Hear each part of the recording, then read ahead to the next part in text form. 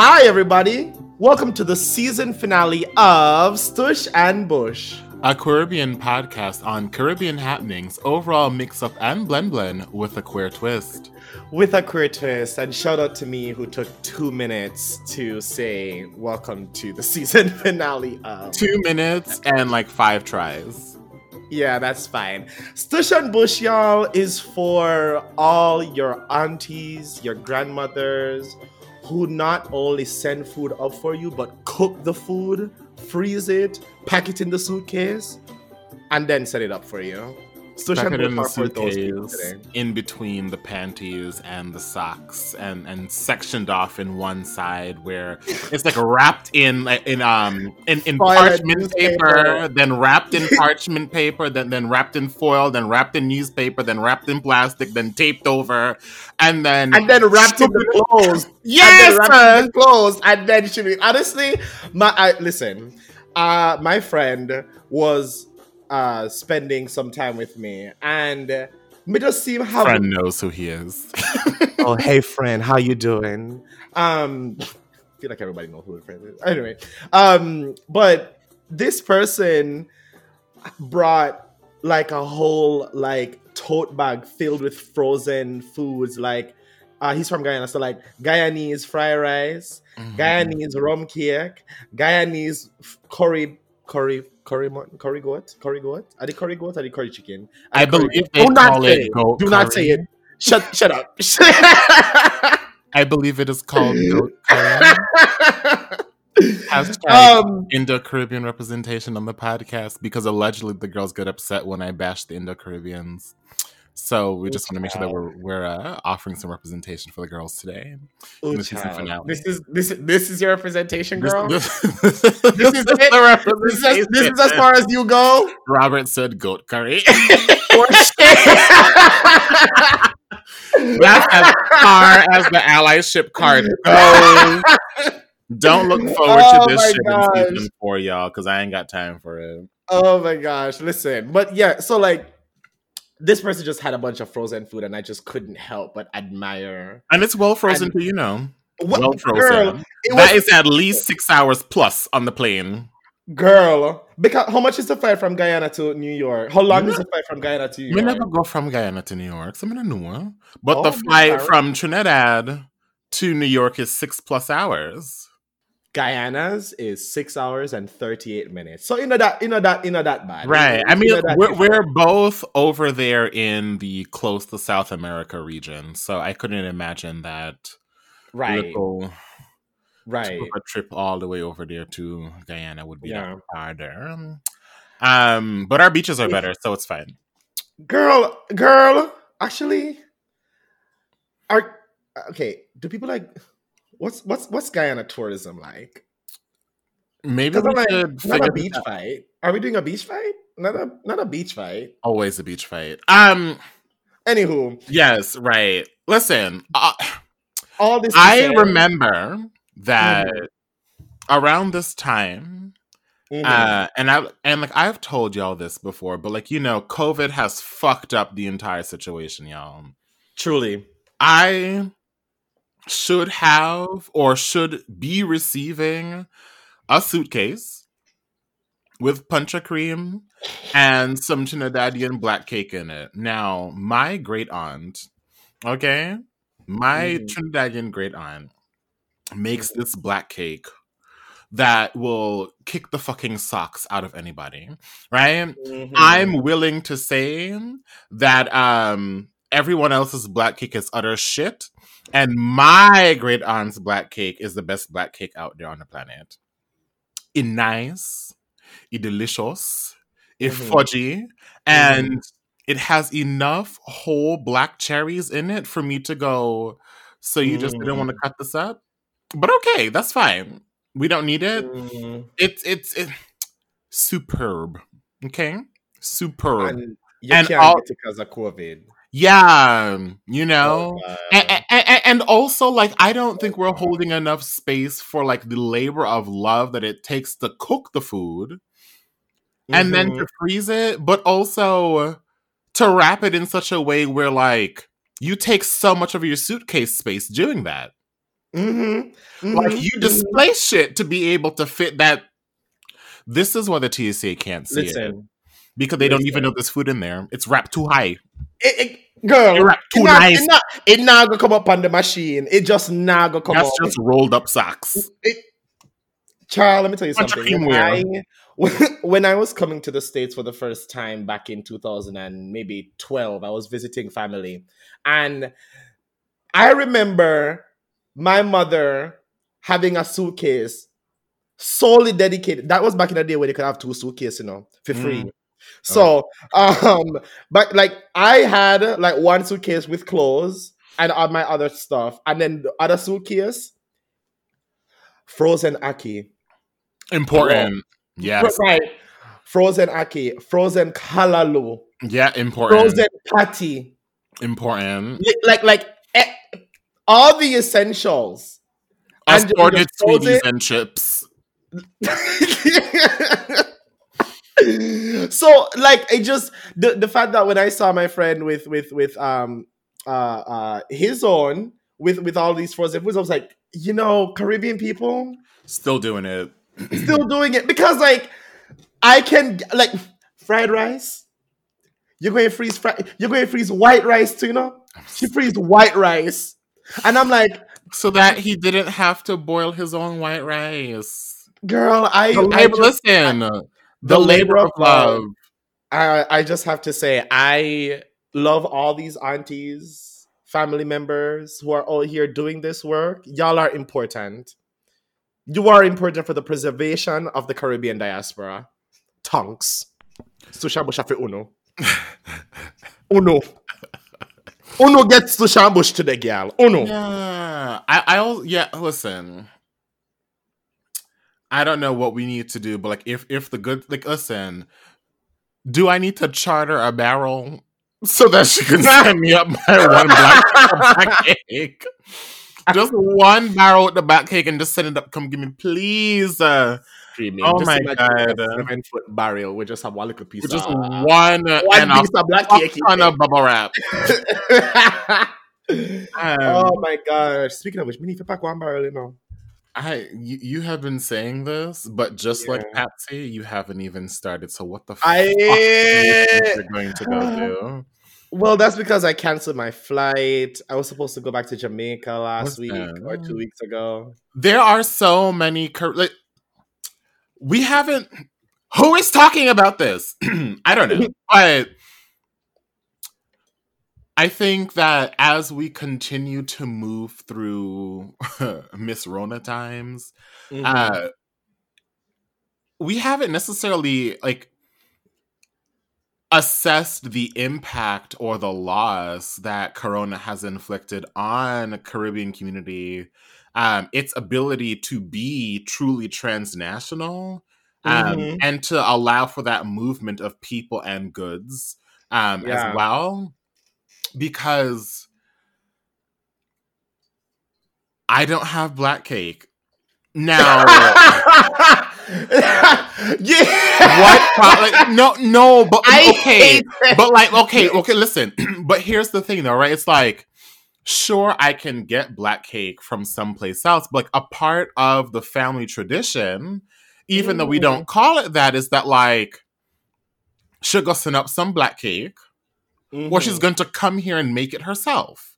Right? And this is the first year in eons. Wow. Eons. Eons that we won't have this thing, right? So now, oh my God, so much is coming up for me right now. But like now, when we think about diaspora, its formation, how it's shaped and how it's sustained, it's impacted. Of course. The ways that diaspora has functioned is impacted because of a lack of mobility. And yes, this exists on levels of immigration and being able to get through. But in the avenues that were pre-established, those have also been impacted as well. And it's like the girls out here might be feeling a different sensation in their bodies this year. When the thing is, listen, don't get me started on why it's important for me to have cornmeal porridge at least once a month. Okay. Because Okay. if I don't have it, my body's gonna go, you're missing something. And sometimes it is like the same way that SpongeBob needs a Krabby Patty to be fueled, I need cornmeal porridge to be fueled, girl. I can't It's live without interesting that it. cornmeal porridge is your source of is a thing that has to be fueled. Is your Krabby Patty. It's interesting. I'm Yeah, gonna hold that real yeah. quickly Mm-hmm. because what I want to also add to the how COVID has essentially disrupted so much parts of the Caribbean diaspora. I know everybody can send money to Western Union and I get in a girl. Girl, people are yard, feed them body. I go feel different when the Christmas money shot. Yeah. Come on, girl. The Yeah. Christmas money might shot the area. Yeah. I mean, the barrel is not in Everybody gets production. girl. The barrel is not in production, and the Western Union lines are looking short. You're right. Yes, Looking yes, short yes. because people I are know just it's like, not because the Western Union app is finally working. It's not that. I'm screaming.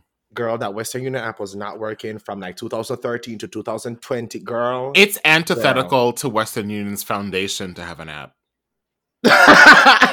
I'm just putting it out there. Like, I get why you want to say it. No. It's antithetical to it. No, you can't. We are at least 2 decades away from the app actually working. Girl, I'm calling it right now. We need to start a fund to restore the Caribbean diaspora and the Caribbean home because of COVID. Who's making this black cake? You not get your black cake. I mean, some people now get their Western Union money, so all that I go. I'm screaming. Are you letting the girls know ahead of time? I'm letting the girls know. Girl, hey, I look at grandma and listen to my podcast, you know. Hey, me say. Honestly, just play this part and go, listen, girl, you okay. But honestly, though, not even to get into my personal finances, but Christmas don't come until January, girl. Because now that I only get paid once a month, girl. Now that I only get paid once a month, the girls are going to be, waiting. Okay, 3 Kings days when you gonna get your gift, girl. It's girl. We don't have time to talk about this. How do you get paid? Could never be me. Like you, I love that you love your job, and that's important. Yes. Oh my god. Anyway, so let's move into the something for Nyam. Today's something for Nyam comes from Nadia Ellis's article, "Out and Bad Toward a Queer Performance Hermeneutic in Jamaican Dance Hall." I was testing out you said out and bad. I was out and bad. Bad. It's out and bad. And then I tried to transition into like my Caribbean news network, a different type of CNN anchor voice, but I don't think the girls are going for it. Anyway, if Nadia's name sounds familiar, that is because we cited her book, Territories of the Soul, Queered Belonging in the Black Diaspora, in episode 1 of this season, Roast Con, Roast Belly. Not because Nadia Batson is an amazing soca dancer, okay? Not to be confused with Nadia Batson. Thank you. You keep doing this, and this is why... I did it the last time, didn't I? You did, and this is why Nadia Ellis is probably going to go, no, I'm not coming on the podcast to talk about her amazing book. Anyway, so that's what we're reading from. We're reading from this article. It was published in Small Axe Journal. It's a Caribbean journal back in July 2011. And I think that this is going to open us into an interesting conversation. And as always, Something for Nyam necessarily is a backdrop to the conversation, something that like helps inform how we think about these things, but like it's just additional information and might not always speak to the topic. But with that being said, I'm reading from pages 8 to 10 of this article. I'm not going to read the entire thing, so they're going to be parts where it's like if you go and read it, you're going to be like, what the fuck was he reading? And I'm like, listen, it's fine. But there are just like a few interesting points I want to draw out for the girls today. And also, as always, encouraging you to like get the article and read it. And like, if you need it, we will send it to you because like it is a fucking amazing book. It's a great article. Article. We'll link it. We be linking. Right. So here I am. Elephant Man's rise, accompanied by several lesser gods, hilarious, including the intriguing phenomenon of the dancehall boy bands Voicemail and TOK, the latter of which prophylactically produced the anti-gay Chichiman as one of their first hits. Nice. It was a moment in which the emphasis on dance seemed to liberate a certain form of Jamaican masculine high-spiritedness. And then she continues, his heterosexuality, and she's talking about Beenie Man here, was always joyful and witty, indulgent, and as highly lacquered as his bright yellow Humvee. But even this exuberance was not the same as I was experiencing in the street dances of the mid-2000s, if only because Beanie did not always ask us to dance. Emphasizing the dance in dance hall enabled a loosening of the strictures around masculine expression.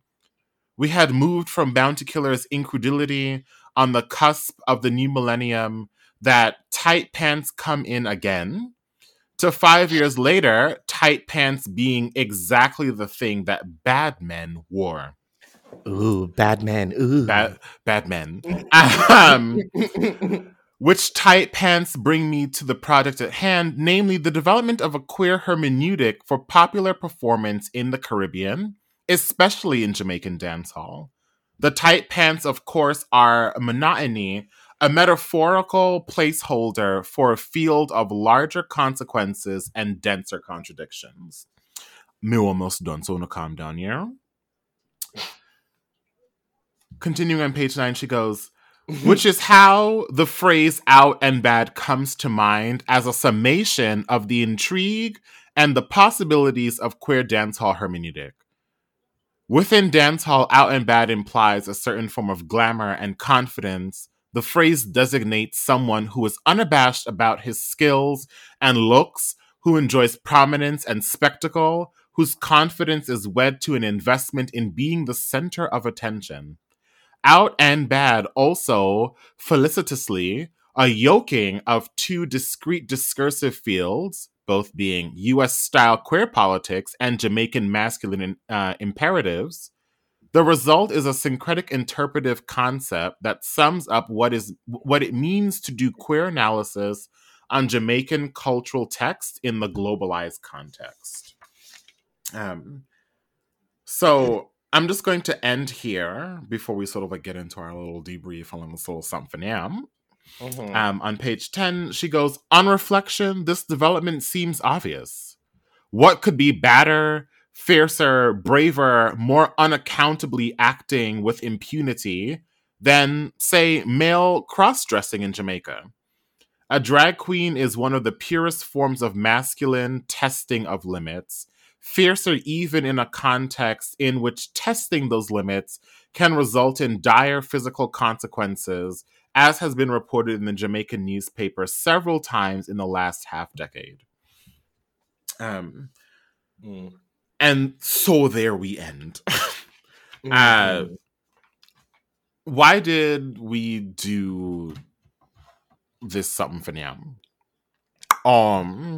Today, we want to talk about what has been coming up on the timelines in various spaces, that being Major Hype's ex-wife, I believe, or ex-girlfriend, coming out with allegations of domestic violence,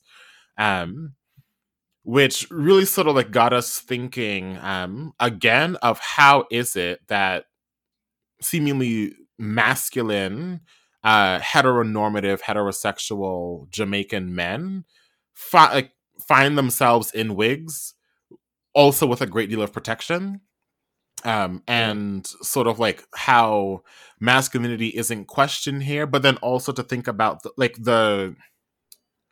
I don't know if irony is the word, but like, I want to say the irony or the something insert word here that might be more appropriate, troubling of, um, men in wigs, the emulating of femininity, and then also the violence imparted on the bodies of women and femmes. So that's where we ended up sort of like asking that question.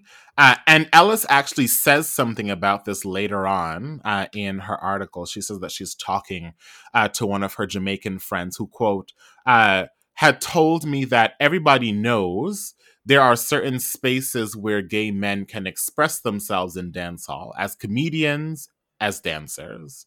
Some of the most famous reggae dance innovators, the kind that get name checked in dancehall songs, were supposedly gay. End quote. She a drop word for? We are not aware. We are not aware of who, but listen, sis said, let me go on down to Jamaica real quick for this little research trip, or maybe personal trip, I don't know. And she said, let me sit here and gather this tea. And the girl went out to the clubs and she gathered the tea accordingly, honey. But I think that the question that I want us to sort of like center on in the beginning of this discussion is, how exactly is it that men in the dancehall scene, those who are dancing these dances that Ellis posits reads as queer, how are these men who are, you know, bleaching their skin in tight pants, in bright pants, with like really interesting and expressive hairstyles, free from a backlash of homophobia, right? And girl, what is it? What's that about? What is it? I don't know, girl. I don't know. I'll offer before we're gonna answer it, but like when I went to Jamaica for 8 hours, because that's a thing that people do for some reason, visit a whole ass island for 8 hours. Yeah. Very simple. Very wild. Abolish the cruise industry, please. But anywho, I went to Jamaica for a half hour, and I remember this man. We just rented like some shady ass taxi. You know, we're Jamaican, so we were offered that kind of safety to just be like, all right, we're going here. So we traveled to a place, and this man will be the slimmest individual you will have ever met in your life, right? And he might wear one cute little Yes Queen blouse. I'm screaming. And them pants tight, girl. Like the pants tight, girl. It tight. It really tight. Girl, it tight. Clarification. Did the blouse actually say Yes Queen on it, or like was it serving Yes Queen? Oh, that's really good clarification. It was serving Yes Queen. It was bejeweled. Ooh. With I don't remember what it was inscribed with, but it was bejeweled. And I have a similar shirt that says Yes Queen, and that's bejeweled, so that's probably what I'm linking it to. But it was very Yes Queen, and it was bejeweled, and him just did a chop coconut, right? And I sell with coconut and I sell with guinea. And I'm talk about how I'm a bad man, or how I'm a this, or how I'm a that. Yeah. And then it was a very interesting thing. I was like, oh yeah. Cool. I mean, if you do it, you are do, it not go board well for me. So all that work. Why not have the same look? Right. What do they have? We don't have the same look. I don't know. What is it? Did they receive something in the orientation manual when they decided to just go steal queerness from them? Like, we can do this better. Was it in the training manual when they receive their tight pants and go, oh, okay, you're a size 34? Well, these are size 28 pants, so get ready. Like, was it that? I'm also, sort of like wrapping up a ghetto ass semester, and I'm thinking a lot about masculinity and the things that sort of like market.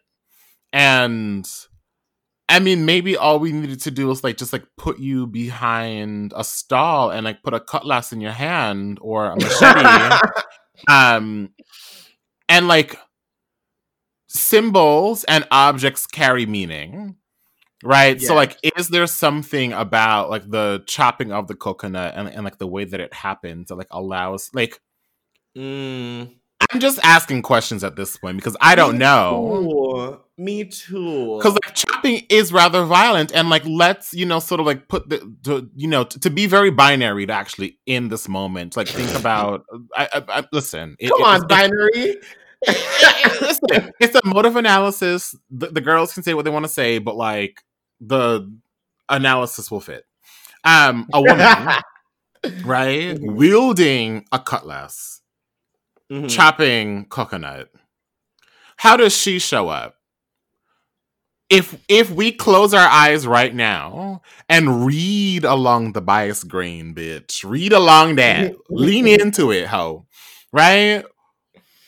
The cutlass masculinizes people, right? Yeah. So although like people in the fucking dance hall aren't holding fucking cutlass when they're dancing, this is one of those areas where not it's like you saying when they're dancing, cause Loki. Wait, I'm sorry.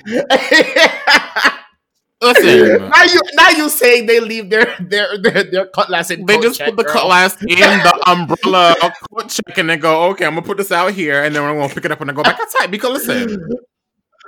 Every Caribbean just randomly has it, and it's always rusty. It's never clean or sharp. Well, it's sharp, but it's rusty. And you're cutting fruit with that, but we won't go there. Wow, what a tangent. I know. And what's wild is you said like we're gonna answer, but like, girl, I don't have an answer for this, right? Like that's a lie. I have the beginning of an answer for this, but like it isn't necessarily found in Ellis's reading. I feel like it's a combination of things that I've read outside of this article and sort of like lived experience where it's like you just know as a queer person that you don't have access to that like queerness in terms of identity. Yeah.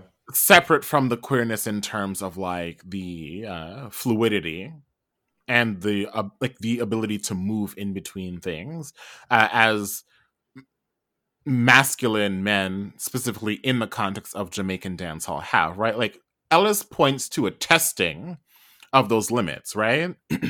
Now, if we use her example, and we have the drag queen as someone who tests the boundaries of that, right? I have to wonder what someone who is, doing drag and is queer, identity-wise, sort of like puts themselves at risk in testing those limits of masculinity, as opposed to people like Major Hype, as opposed to people like Prince Marnie, who plays Susan, or Quiet Perry, right? Like, completely forgot about Susan. Susan. I haven't heard from Susan in a long time, but I love her.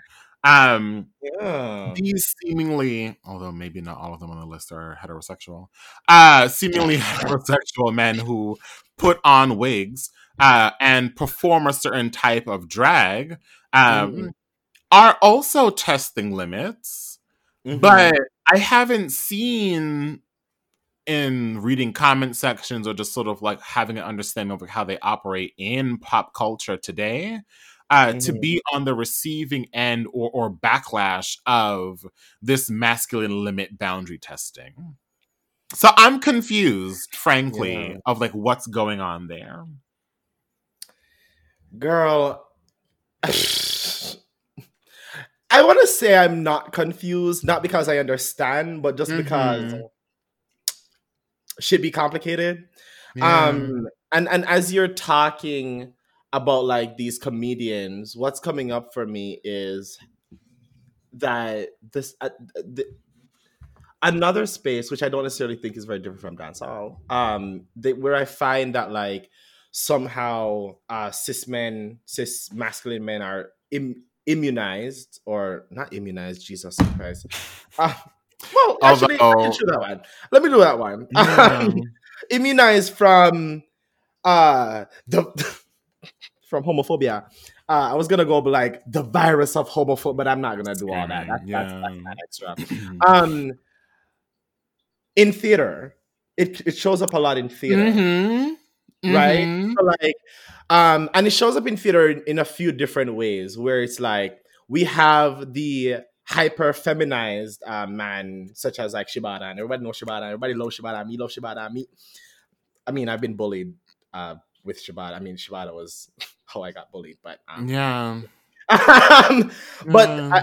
and then there's the other folks, right? The other men who would dress up or would kind of like, and when I play dancehall music on the stage, you see them the man, they do the little sway, like whatever. Dancehall comes Yeah. in the theater and allows for that similar immunizing, essentially, right? And Yeah. and at the same time, in the theater, feminized men, or I'm talking about Shibata. I'm only referring to Shibata in this moment.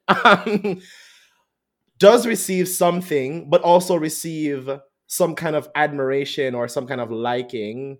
And from Yeah. my personal experience, mostly from like women and femmes, saying, "Well, this is great, and I just like how he is because he's representing me." Is Shibata's pronouns he, him? I I think don't last time check. know. But If it you is, if it's not, I raised do an apologize. interesting point about theater also being one of, because like we're also Mhm, pointing to from way back when cultural artifacts that are produced, mhm, right? And what mhm, gets preserved, what we can understand and like pull from society, or like understandings of society by music, media, and theater, to name a mhm, few. So mhm, mhm, the mhm,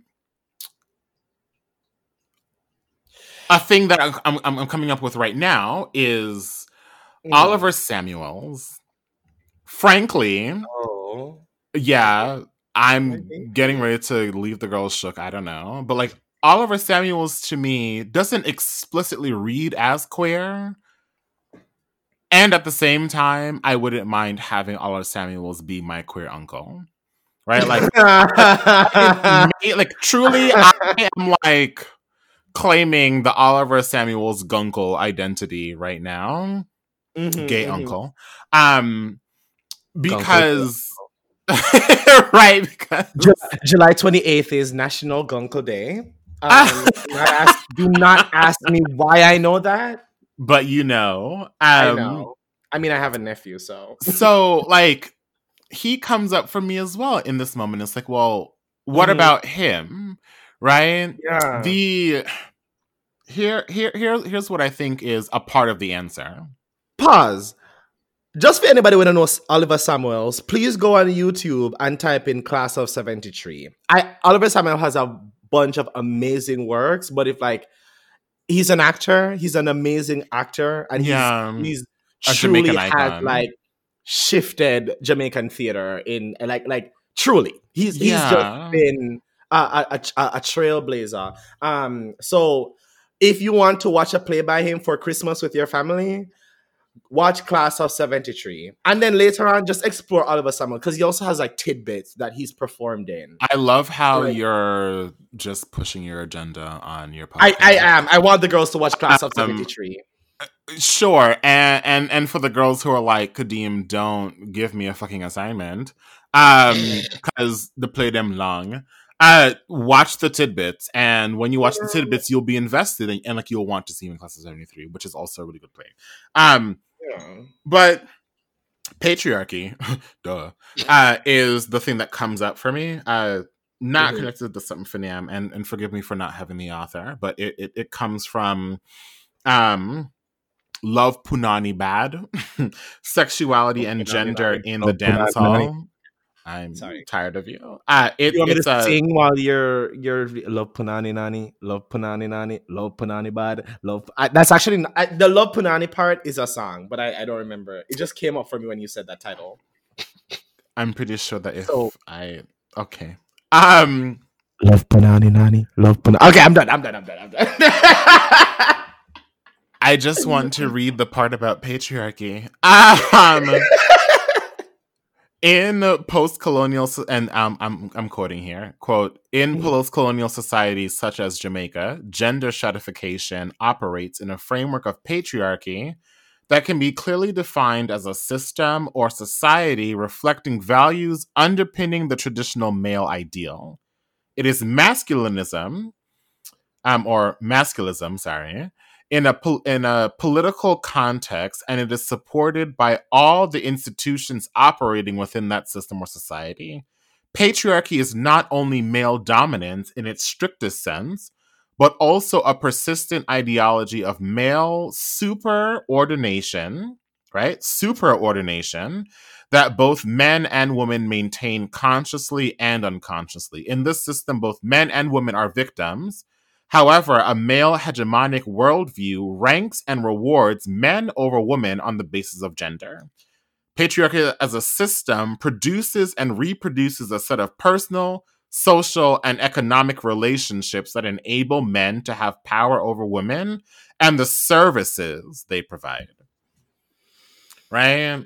It's always just helpful and amazing and refreshing to have like a very succinct definition of patriarchy, and then also for it to be contextualized in Jamaican society, because I believe what's happening here is that the power that heterosexual cis men hold by the fact that they are just cis men gives them the privilege and the ability to put on that wig and to be free from it. Now, can I like identify like how power is assigned?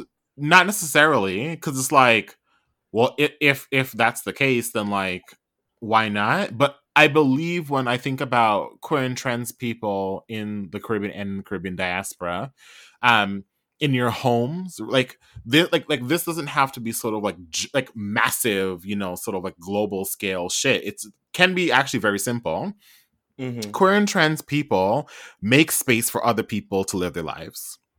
I believe that I spoke about this on the podcast before, but it's like I was the first person in my home to like start dyeing my hair and growing my hair out because Jamaicans in the diaspora, nice, short, bald head picnic them, grease up with Vaseline is the standard, Jamaican picnic. Yeah. And then I was like, I want to dye my hair like orangey brown and like I want to grow it out.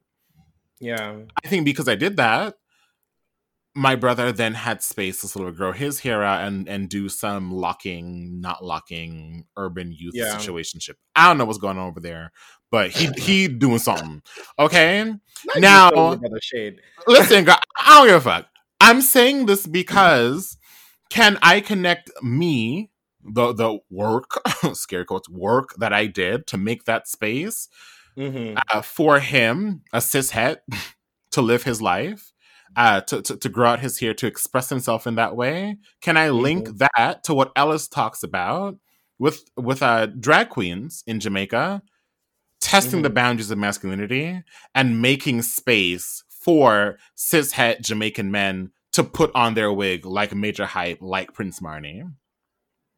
I think that's what's going on. Major Hype wears wigs? Yes. Oh, yes. Major Hype. Mitzi with Z. I'm so sorry. I am so sorry. Do you have me out here thinking I'm talking about the wrong person, bitch? Oh my God. You are 100% correct, girl. My apologies. Girl. The queerness be opening the world for these girls, right? Yeah, we receive violence. And yet we receive violence. I just think about all the cishet people, which is not a lot, that I have as friends. I don't keep their company. I don't know you. Don't tell Terry Crews that, girl. Yes. Mm-hmm. Yeah.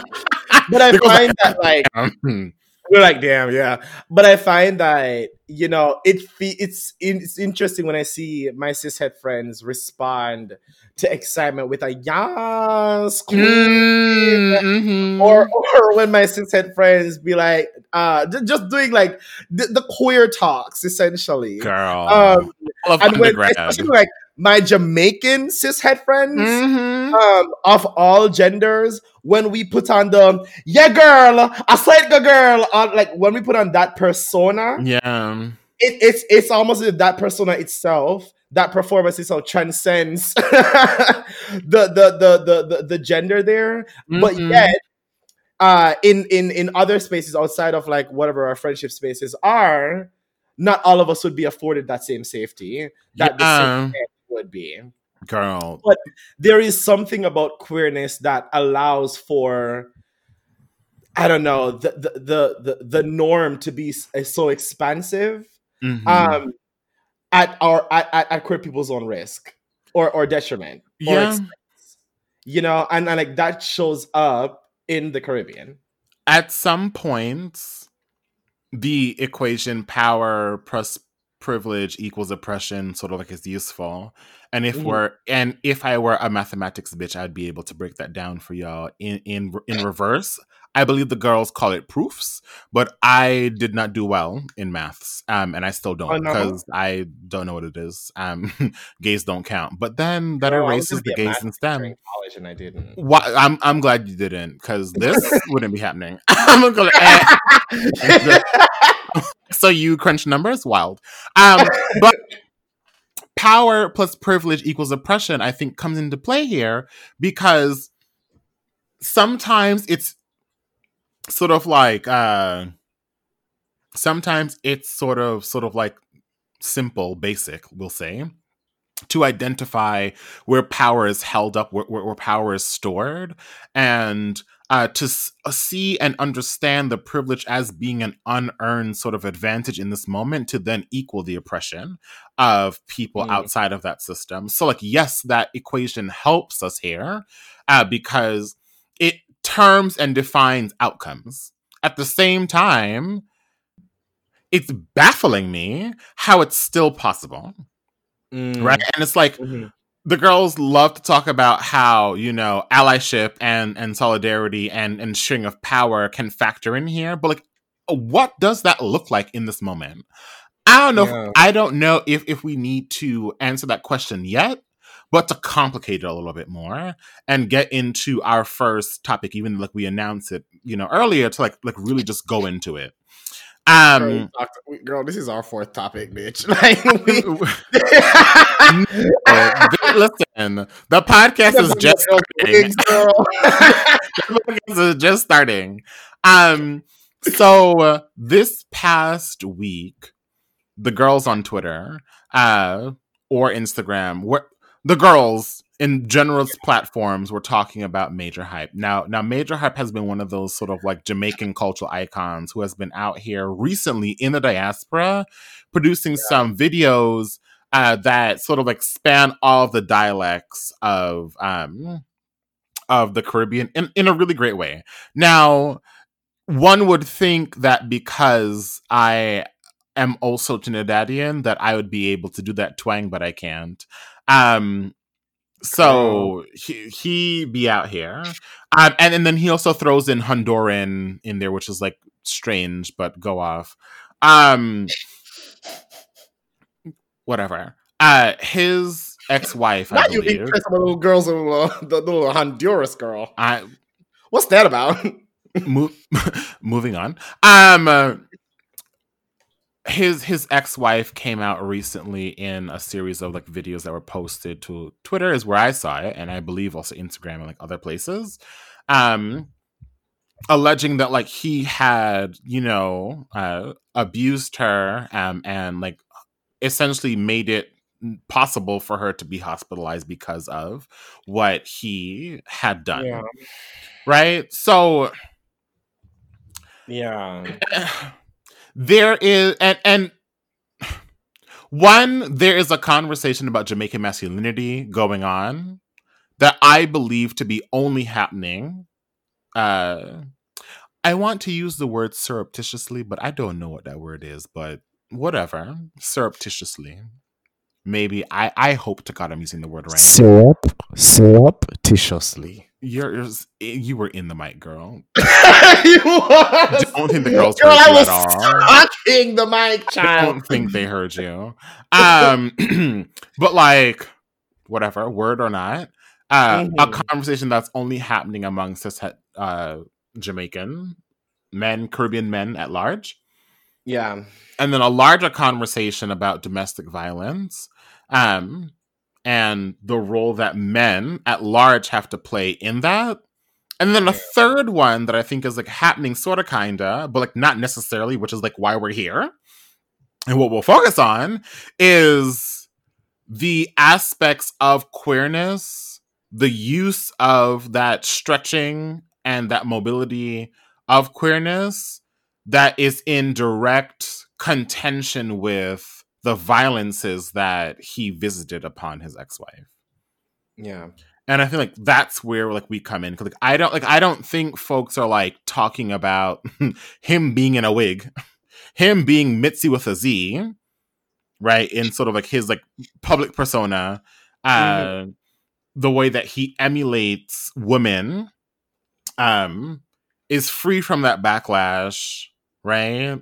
Exists in this space of like openness and testing it and stretching of masculinity, to then also be so violent towards his ex-wife. Yeah. That bridge right there needs some problematizing. Yeah. You know, the part that, just for more context, the part that gets me too, that I think allows for this is that adds more is kind of like his response to these allegations, right? Girl. The Bible quotes. Yeah, and in addition to these Bible scriptures, so he's like, there was a leaked sex tape of Kirby, and he denies it. He also said that like he denies that he leaked it. He denies that he leaked it while admitting that he did go through her phone. And he said that he was basically the real victim here because he was abused by this individual, by Kirby. And then he ended his live by saying, "The Lord is my shepherd, I shall not want. He maketh me to lie down in green pastures. He leadeth me beside the still waters." Quintessential my soul. man verse, right? Like the thing that is clear. All of the Jamaican evangelists from the island know that next to the bad man gun is his Bible. Yes. Girl, every Jamaican bad man, and I've met a few in my life. I've dabbled in the Jamaican bad men. Yeah. But like every single Jamaican bad man have that little blue Psalms book. The New Testament Psalms and like that little mini one, girl. Yeah. Y'all know what I'm talking about, y'all. Like, y'all are from the Caribbean. It's a staple in the home. It come in orange, it come in green, it come in white. Yes. Blue, it come in black. And the part about that, when he like the choosing Psalm 23 was interesting, and especially when you said that was like quintessential Badman verse. You're not wrong. Yeah. This is to go back to dancehall real quickly. This is a verse that is quoted many times throughout dancehall culture. The Lord is my shepherd, I shall not want. With Tammy Lee, with Vibes, with all them Badman people here. Like Psalm 23 is a very frequently cited. Who you say? In Obia also. First religions use and overlay psalms as a part of ritual. girl, girl. It's So it's everywhere. interesting. So yeah, so it's interesting to me how he ended his life with 20 with Psalms 23. This kind of like reverting to religion, Mm-hmm. um, which also immunizes you. It's another space Yeah. where like you're immunized from not necessarily well, you're immunized from persecution, right? Mm-hmm. When you do engage in not necessarily queer behavior, but like some shit, right? Mm-hmm. Acts of violence. So it's like Right. you're immunized from the acts of from the queerness that you exude in your everyday life, and then when it comes to a point where you are like essentially being called in or called out, your protection, in addition to what is already given to you as a cis het, is to seep yourself in religion. There the Girl, preservation. girl. Right? Preservation We are bit. How citing many times episode do I one, have season to come back to this? two. The preservation, girl, is present. Now, um, zooming out of this situation because I don't want the girls to mix my words, right? Yeah. Um, there I was listening to this thing. I won't call them out because or call them in because I'm not in community with you, so I can't do that. But it Mm. was this group of gays who were talking about gay black men who were talking about I believe domestic violence as well from some Yeah. other situation. And they were like heavily trenched in like this like language of like victimhood, and Mhm. who do we believe first, like how do we draw back and like pull back in that, and like this is a very messy conversation, and I don't necessarily intend to like dive deeply into the messy conversation, but like just want to like highlight for folks that like when things like this come up, when allegations of, you know, domestic violence, sexual assault, etc. come up, there is an assumption, Yeah. right, of what people, good people, do. Right, that people who are aware and conscious, you know, are like, I am going to hear, see, and believe the story of the survivor and go with Yeah. that story. Some girls also like to point to other scenarios where the person who makes the allegations is lying. Now, that doesn't happen often. If you Yeah. do a quick Google to see the statistics, the data does not point to that. So, Yeah. question why your mind and why your body might be running for the, well, this might not or it can't be true. Question Yeah. that, truly. And Yeah. at the same time, you can be open and flexible, but your openness and your flexibility is to listening and to hearing the lived experiences of people, not Yeah. to questioning and binning stories that you hear, because you Yeah. need to question the bins that you place these stories in also, right? Yeah. Like all categories that we make for ourselves of stories need to be problematized also, because are we actually listening to what someone is saying? Probs not.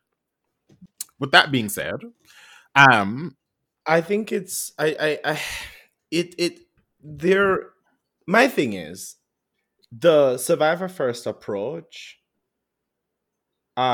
frameworking model, however the girls be saying, makes space for the kind of trauma that the perpetrator has experienced in their lifetime, right? mhm. While still centering everything that the survivor said. Mhm. So, like, I can understand the. Actually, no, I can't understand it because we know what it's rooted in. Um, a more constructive approach is not necessarily is not asking the question who do you believe first, but holding the traumas that every single individual has had, and while centering the trauma that has been brought to light. So, like, Mhm. yes, there are people who have experienced sexual violence who then engage in sexual violence, and I think we talked about it on our episode with our episode with Nala. where we sort of talked about like predators in the community Mm-hmm. and that piece, right? I think we kind of touched on it a little bit. Yeah. But like there is the framework when you put survivors first, because we're not engaging in carceral means, carceral being like we're not trying to lock people up or put them out. We're recognizing the harm that folks have caused and engaging in that accountability process. There's an interesting article that on my reading list.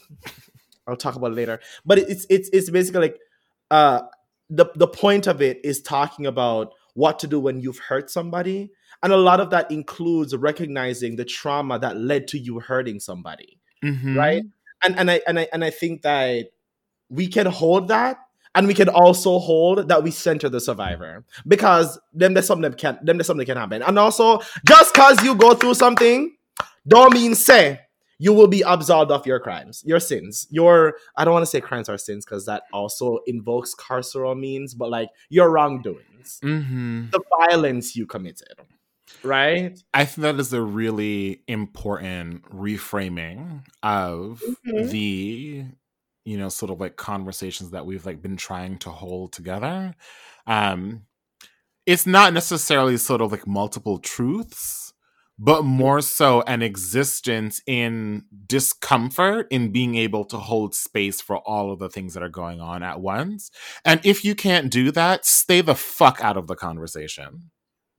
Yeah. Because actually what you're doing is violence. Yeah. A continuation of the violence when someone has the ability, the safety, the courage to be able to elevate their story.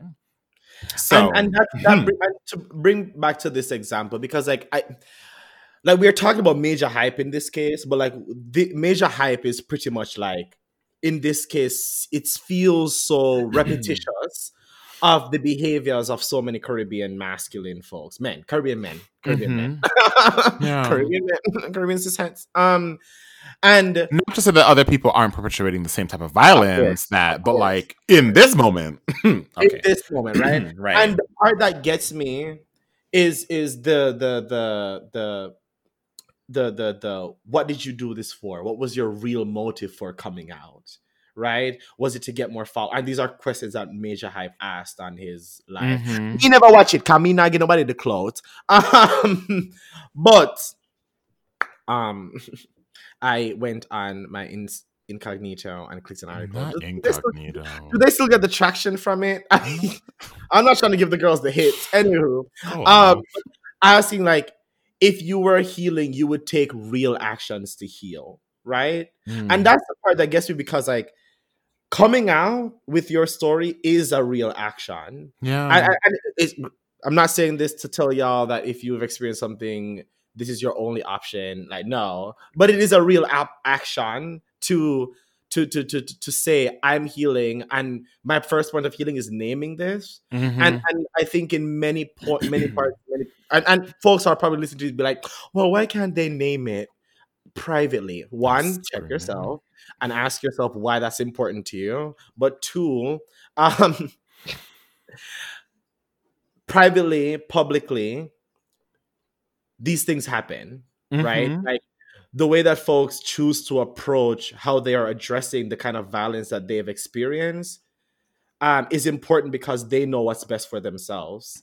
And the part here that's why like I'm really bothered by the, if you were healing, you would take the real actions to heal, which it further gaslights and kind of diminishes the experiences of this individual who's like, I'm coming out because here is this individual with a platform, I may add, a very strong platform, an individual who has met with politicians, an individual who has has literally led or partaken in movements. Because I see some of Major Hype's posts around like, policing and meeting with some politicians and all that kind of stuff. Like I've seen that. And like, here's this individual with a platform who's being accused of having committed such violence, and your response is to then diminish the violence that you are being accused of. Right. The operation is on a different level that you don't have access to. So sit down and take notes. I'm just, there are so many things that are going on in my mind right now, and they're all just like trying to jump out for like the first thing. But I'm just surprised we went an hour and 5 minutes and we haven't said men are trash lit. I'm just surprised. What's that about? If you're a man and you listen to this, the operation is on a different level. You're right. Men are trash. And this is why you can't give redacted emotional language. And yes, I did redact myself on live air.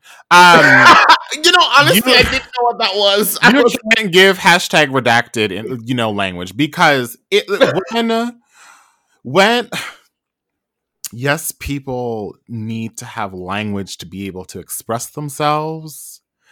The manipulative so-and-sos that then take an understanding of emotional language to then weaponize it against people, send me.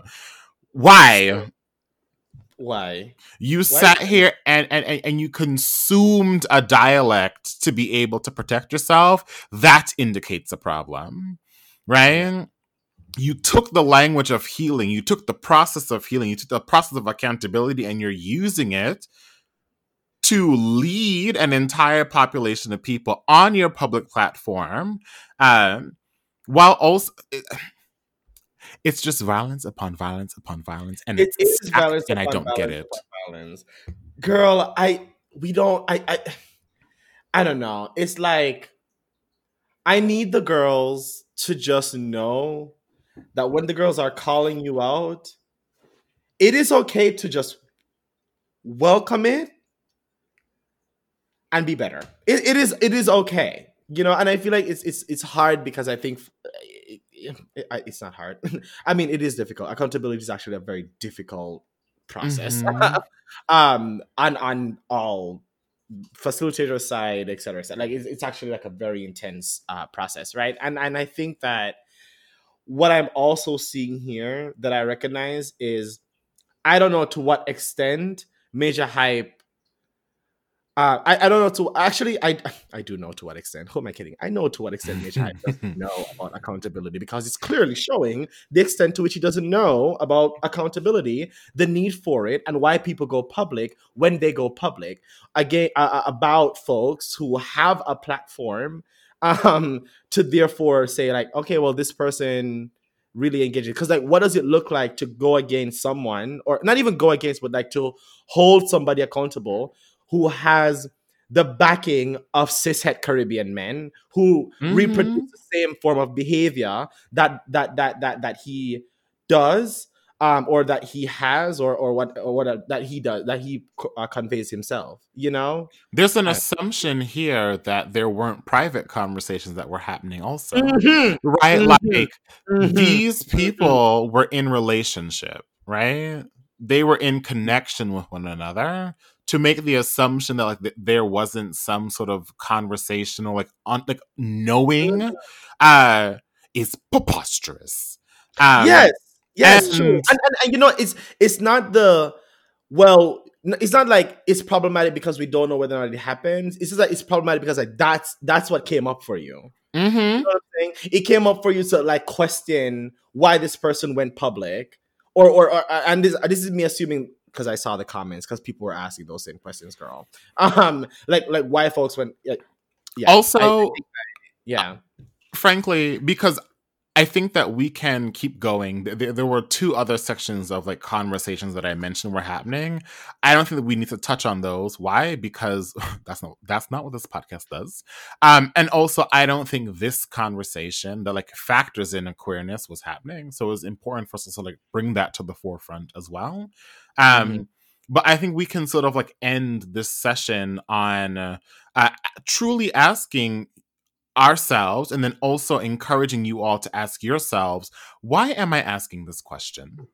Do you actually need the answer to this? What are you going to do with this information? And is it going to be beneficial to the other person who you are in community with? Yeah. Yeah. Answer those questions next time before you ask the questions that you don't need to ask. There are so many times, maybe it's because I'm tired, and this is also why I'm bad at social media, but like there are many times where I want to type something, where I want to have a hot take on Twitter or like a long post on Facebook. Mhm. And I go Mhm. like mid typing, delete the entire thing and go, I am having this thought for myself.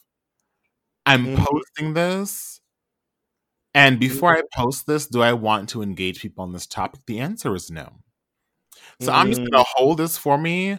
A lot of the things that are posted on social media right now actually belong in the group chat. Girl. That's where they belong. Okay? Yeah. And that's You that know, on that. Okay? I would just say that um to add to the closing out, Caribbean men, y'all ain't shit. I love y'all and y'all ain't shit.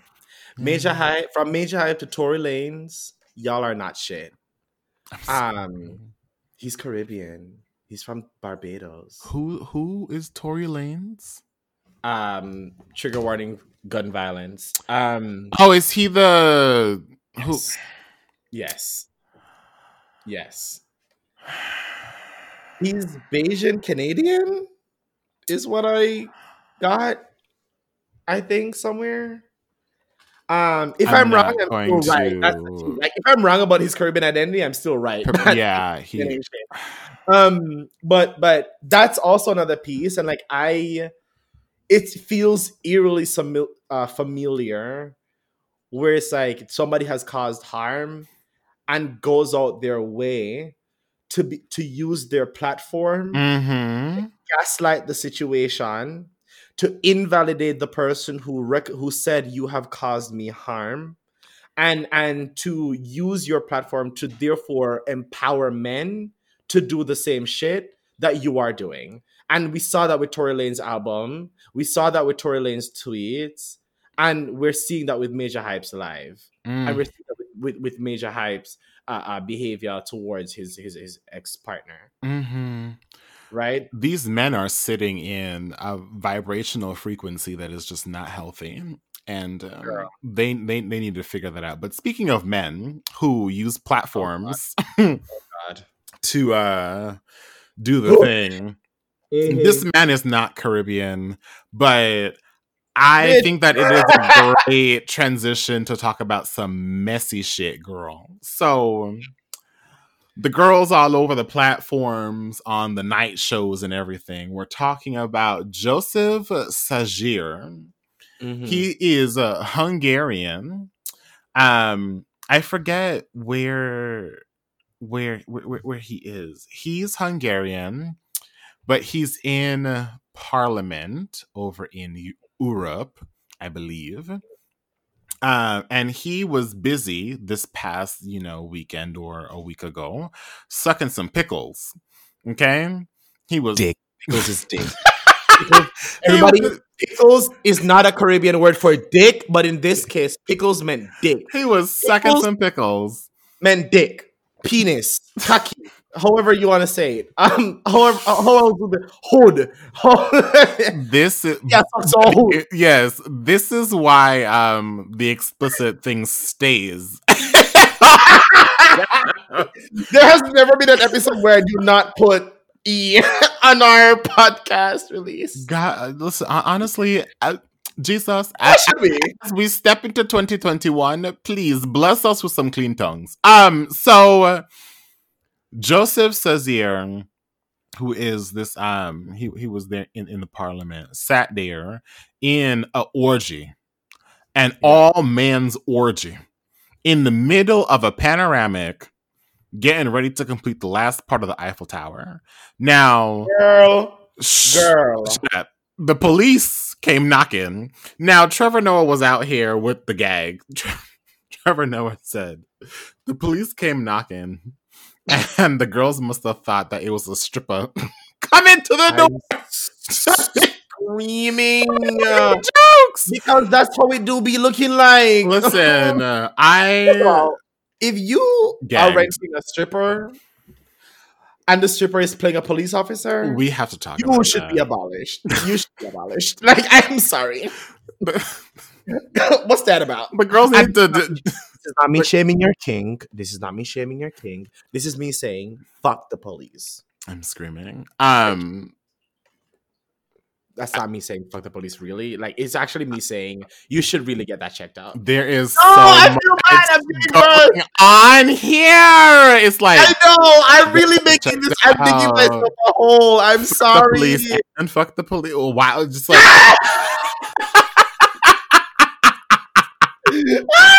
oh my god, yo, sorry. If you have a police partner or friend, just that. right? You hear me continue. You hear me saying. I was about to say some more things. Girl, listen. I sidebar because I mean, you know, why have a podcast and like not let the girls into your life? And, I'm reading a book. It's called My Grandmother's Hands, Racialized Trauma and the Pathway to Mending Our Hearts and Bodies by Resmaa Menakem. And the book really sort of like centers the experience that our bodies have when reading and going through the book. And it sort of like is written for people, mainly those who are in white bodies, black bodies, and then in sort of like policing, carceral, professional bodies, or like policing and carceral professionals. I have a fraught relationship with the police. As we can assume many black and brown people in the United States do. And what is interesting about this book is that it places white, black, and professionals in a carceral professionals in conversation, sort of like in a bodily experience situationship. I am very uncomfortable in this thing, and will continue to be uncomfortable to see where I land and hope that I get to give the girls an update on this. But thanks for my mindful sidebar into the thing where it's like there are still girls who are out here who are using their platforms to be toxic, right? Yeah. And Joseph is one of them, because now I have a hill that I'm prepared to die on. But I'm not sure that I'm going to share the hill that I'm prepared to die on. If the girls were like Hungarian politician, right? Yes. Okay. If the girls want to know what hill I am standing here ringing my bell on, feel free to DM me and I'll talk about it. Girl, it's a hill. It's a hill, y'all. Bitch. It's a mountain. It's not a. You should just say it. You should just say it. I'm not going to say it. I'm not going to. Okay, fine. Because when I want to be dean of the world, the girls are going to go, so this podcast? Girl, this podcast is going to just bite us both in the ass. And that's okay. That's fine. Because we are doing the Lord's work. Service, and we are letting the girls know Yeah. what us Caribbeans be going through and thinking about. And this is a part of it. Yeah. You know? This is a part of it. What I will say is that the dominant reading in this area is that like this is severe internalized homophobia. I have some alternative readings for what's going on here. Again, as I said, my DMs are open, so ask away. But I think that if we wanted to like convene a collective of the girls, and go, well, what are y'all thinking, hearing, feeling about this? I think that it would be really great and powerful if like we termed where power was held, what the manifestation of power looked like, and then sort of like put that in conversation with privilege to really bring back in that equation, power plus privilege equals oppression, to term, scaffold out really what's operating here, because there is like a theoretical sort of like conversation, and then there's a practical lived experience conversation that I think needs to be in conversation with each other to make this make sense. So that's where I wanted to land us as we, sort of like finish out this situationship here. Yeah. And not even to move into another topic, but really just to sort of like ends our conversation together in our season finale with like the fact that this is a messy ass holiday, girl. Yeah. It's a messy ass holiday. And before we get into that, I just want to say we'll also put links. If you're in New York City and you need access to DV, domestic violence resources, we will put those in the link because it is very important that we're also providing y'all with that resource. So we shall be doing that. Yeah. Because holiday and domestic violence, right? COVID and domestic violence. COVID, intimate partner violence. Holiday. Girl. The set of circumstances that COVID as a filter, holidays as a filter, the home as a filter, the ways that those three things link up and filter our circumstances and produce an environment that can go either like a volatile environment. Y'all, a volatile environment is not one that always feels violent. It's not always one that feels, sort of like unstable. Volatile environments are those that are built on shaky ground and only take a conversation to shake shit up. Yeah. Right? 100%. We're not talking about like shaky ground shit, right? Like we're talking about the set of circumstances that make toxic, volatile environments possible at the holiday season, especially. Yeah. Right? Yeah. There is the standard messiness. There is the Caribbean aunties looking at you going, so I see you have no man. I see you have no woman. I see you have this friend over here, or like you're overly quiet. What's going on? Let's like start tech set on you. Like, girl, let us get into it because I have a story for y'all. Girl, give us the story. Thanksgiving was a few weeks ago in the country of the United States. We haven't even debriefed that. Girl, one part that stood out was that I have a close friend who is an immigrant, like me. And I invited him to spend Thanksgiving with me so that we can have like, we kikiing, right? So my friend that I invited, I would have had to I went to another state to visit my mother, and me remember saying, I said to him, like, you want to come with me? He's like, yeah, sure, no problem. So in the last minute, he canceled because Indy get one new piece of work. Look at me just tell the little boy business. But anyway, the point is that he wasn't able to show up to my little get together with my family. So me and mommy, so I go down to my mom's house, and she was like, I installed a door here, Kadeem, because I know that you invited a friend over. I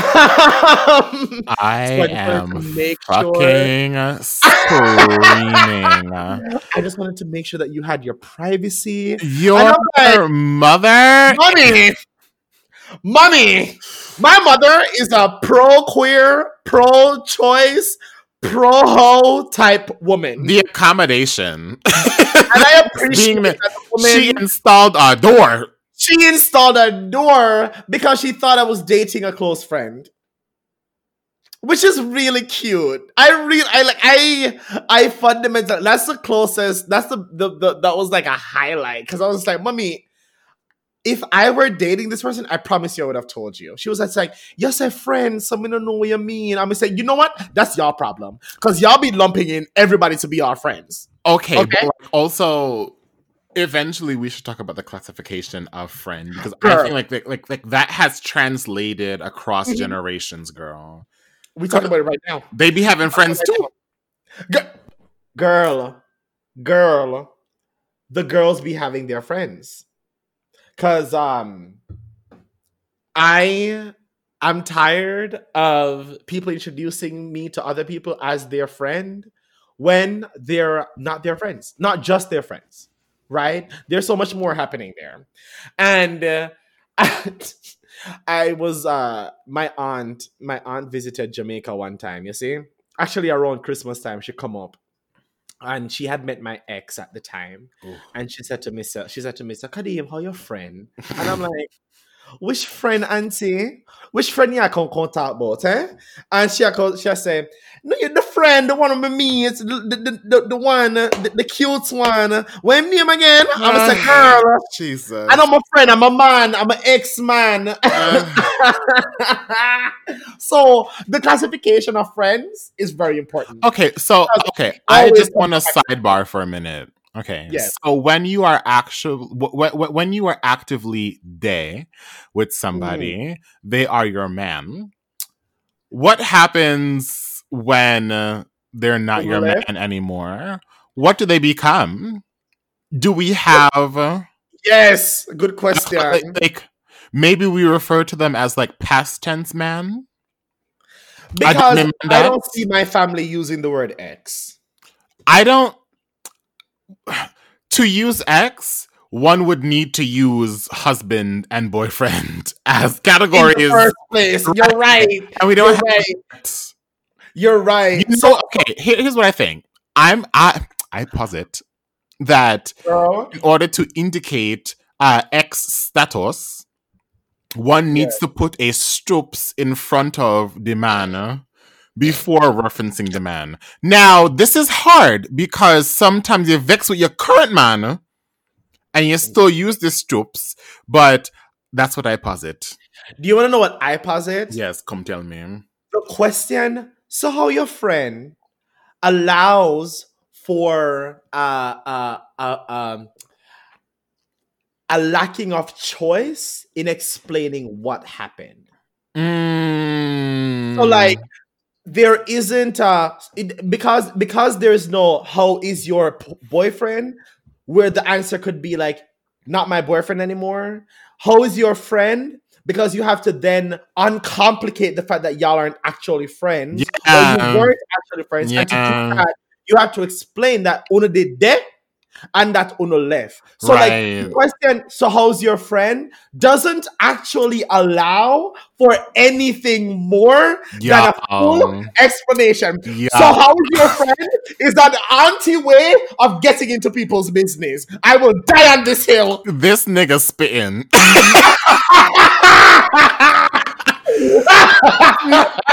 Spin. You listen. The cultural production that is going on this show right now is superb. To bitch, girl, we're just leaving that where it is because I'm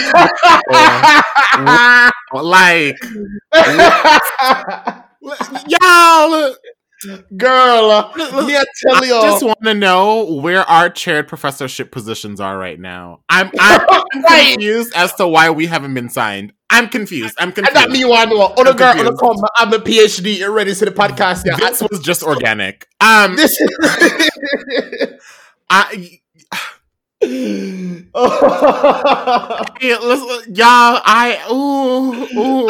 Listen. The spirit is moving in me right now because I'm just,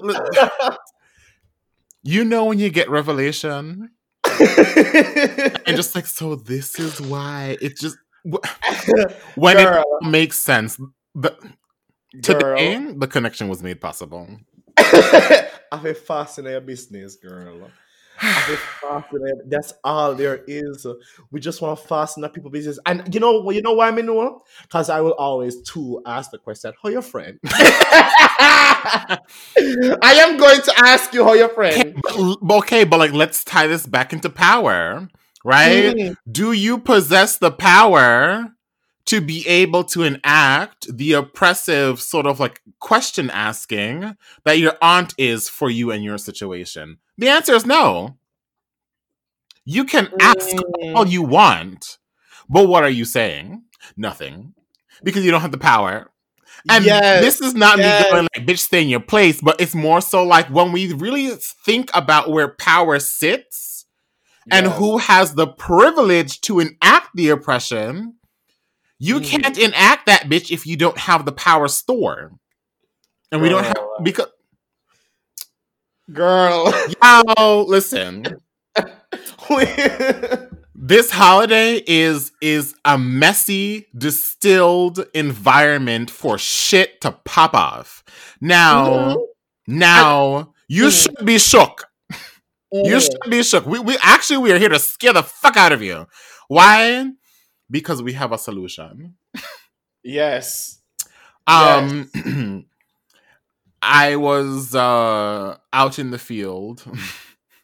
Girl, not you being out in the girl. Out in the field. What that brought up for me wasn't actually great. You hold on to that, and I'm going to ask you to make space for this additional narrative. Because I said out in the field, but I was actually showering. I was in the field of my mind, prancing around, you know, all type of Home on the Prairie or whatever the girls watch. And every time we sort of like come to our season finale, we're like, big announcement, we got some shit popping off for the next few months, and then we're like, is it gonna happen? I don't know. But to spare you all from having us give you yet another season finale, yet another holiday episode, to give you something, like, I think that like our conversation just like shows like queer and trans Caribbean people, especially those in the diaspora, need to be connected, right? I remember years ago, I think it was like in the in-between time between me graduating from undergrad and like being in like the full-time workforce way back when, that the Caribbean group chat that I had of people who are my close friends still to this day, I remember just like texting them back and forth all throughout Thanksgiving dinner years ago. I needed that shit. I needed it because it was either sort of like the angst and the anxiety around like what could come up in conversation, the I don't want to be here, I need to escape, or like the need, like or the being around a table, which COVID has made smaller in some cases, although some girls just don't give a fuck. But COVID has made smaller, where you don't feel like you belong. Yeah. Right? And like we are here to focus on the belonging of queer and trans Caribbean diasporic souls. We need that. We deserve that. And although the holiday season has started, it's still a guan. It's probably happening for like the next month or so, really, because like the girls, you know, Thanksgiving passed, Hanukkah coming up, girl. Christmas is coming. Three Kings Day, Kwanzaa, the Festival of San Sebastian, like all the things are popping off, girl. Yeah. Right? And I believe that given this sort of like set of like parameters that we're in, we need some community. So we had an idea to have this little group chat. Is real simple. It's a little group chat. Yeah. What is the group chat called? We're still talking about it. We don't know what it's going to be, but we know that it's going to entail some sort of queer being, right? And that is like the state of being, right? To be. During, in, around, circumnavigating, oscillating the holidays. Some situationship. Yeah. We're hopeful. I mean, girl, before I came out, I actually came out around Thanksgiving 4 years ago. And it was Thanksgiving or Christmas, but I'm more inclined to say it was Thanksgiving because it was during school. It was during school times. And you know, that was a terrifying experience for me. And I would have like, it was actually like, it was a moment where I was like choosing to like, I was choosing homelessness. Like I was actually like considering like homelessness would be a possibility of my coming out, and still choosing it, right? And I thankfully, obviously, I have an amazing family, and that was not the case or anywhere near the case. In fact, my mother just laughed. As for more information, visit season 1, episode 3. I needed community, girl. Like, I really needed community during this time where like I genuinely felt like the black sheep. Also, I'm never going to say the black sheep again, because I feel like said that has some racial undertones. So I'm never going to say it again.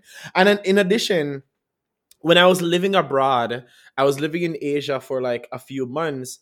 And I remember feeling so alone that I launched, like, we talked about me launching Caribbean so many times through Instagram. And like, that was how I was able to find community. That was how I was able to do. So like, I really appreciate that here's this group chat of sorts, temporary, Yeah. for the holiday, that provides folks the space to just like, imagine some shit just popped off and you hold your tongue, and you don't have no if you hold, you don't have no if you put your tongue. Yeah. Imagine your tongue in your hand, Right. and you have nowhere to place it in that group chat. Yeah. Can we want here, but we want chatty. WhatsApp is so authentically Caribbean. It is. It is. It's so Oh my god! Is authentically there like a Caribbean. WhatsApp like? Is there like a WhatsApp like invitation link for group chats? Because I would just put it in the I'm the screaming. description. Is for that the not I? This is how much I know how to use technology. Although, as a Caribbean granny, I should be well versed in WhatsApp affairs. You should, girl, because they be sending the Although conspiracy. I promise that I won't be sharing any prayer verses and lines with Uno, but I probably will share some conspiracies, just to keep us connected to what's going on. You know, Yeah. I'm hoping that this group chat situation, which, as you said, is for a limited time, right? Like, I believe in gathering community for a purpose, right? And like, this community is gathered for a purpose of providing support, connection, camaraderie, all the things that the girls need and want during the holiday season, for a period of time. So I think we're running from Hanukkah through to the Festival of San Sebastian and calling it a day, right? Yeah. If the community resurfaces, it does. If you see someone who's in a group who's cute and you want their number, private message them on the side. Don't bring that shit in a group chat. Don't do that. Don't bring that shit in there. Let's be messy. No, don't. Actually, be whatever the fuck you gotta be. But yes, But you know wanna that take I'm gonna that. give you the disapproving Kamala Harris auntie look, while you sit there and shoot your shot in. Invoking Kamala Harris. I'm triggered. The girls are gonna get arrested. Why are you? Is that what you're saying? Can you unswallow the microphone? I guarantee the girls are like, "What the fuck is Kadeem saying?" I don't know. But yes, okay, yeah. Kamala Harris is now peak Caribbean auntie, and that is what we have to look at. So You know what's crazy? I ain't giving her that yet. I ain't giving her that yet. she's done enough for me to go. Yeah, the body of work in her one vice presidential debate supports her status as peak Caribbean auntie. As I was saying, for a limited time, we're here for engagement. And I'm just letting the girls know now that this particular girl is really trying to lean heavily into the meditation and the mindfulness of the movement and the body. And we're here for that. And this particular girl wants to have a few happy hours and wants to meet with the girls to just do the things. So yeah, we are doing a group chat, and I think we would love to continue fostering community. Because I think that like what's interesting is very thankful for the folks who will say, it's really great that we're doing this podcast, but like we want to engage with y'all more. And we want y'all to engage with each other, because I think that, like it's really important if we are able to truly be like the kind of community, or to create the kind of community where like we are able to sustain each other. And I'm it's grateful. I'm grateful that we're able to foster that, or to create that space. And this group chat idea is cute. I can't wait to send memes. Honestly, the entire thing is just going to be memes. Some movement practices, some mindfulness practices, some happy hours. Yoga, because I'm into that now. Some yoga, some kick yourself in the pussy yoga, because this yoga be out here, honey.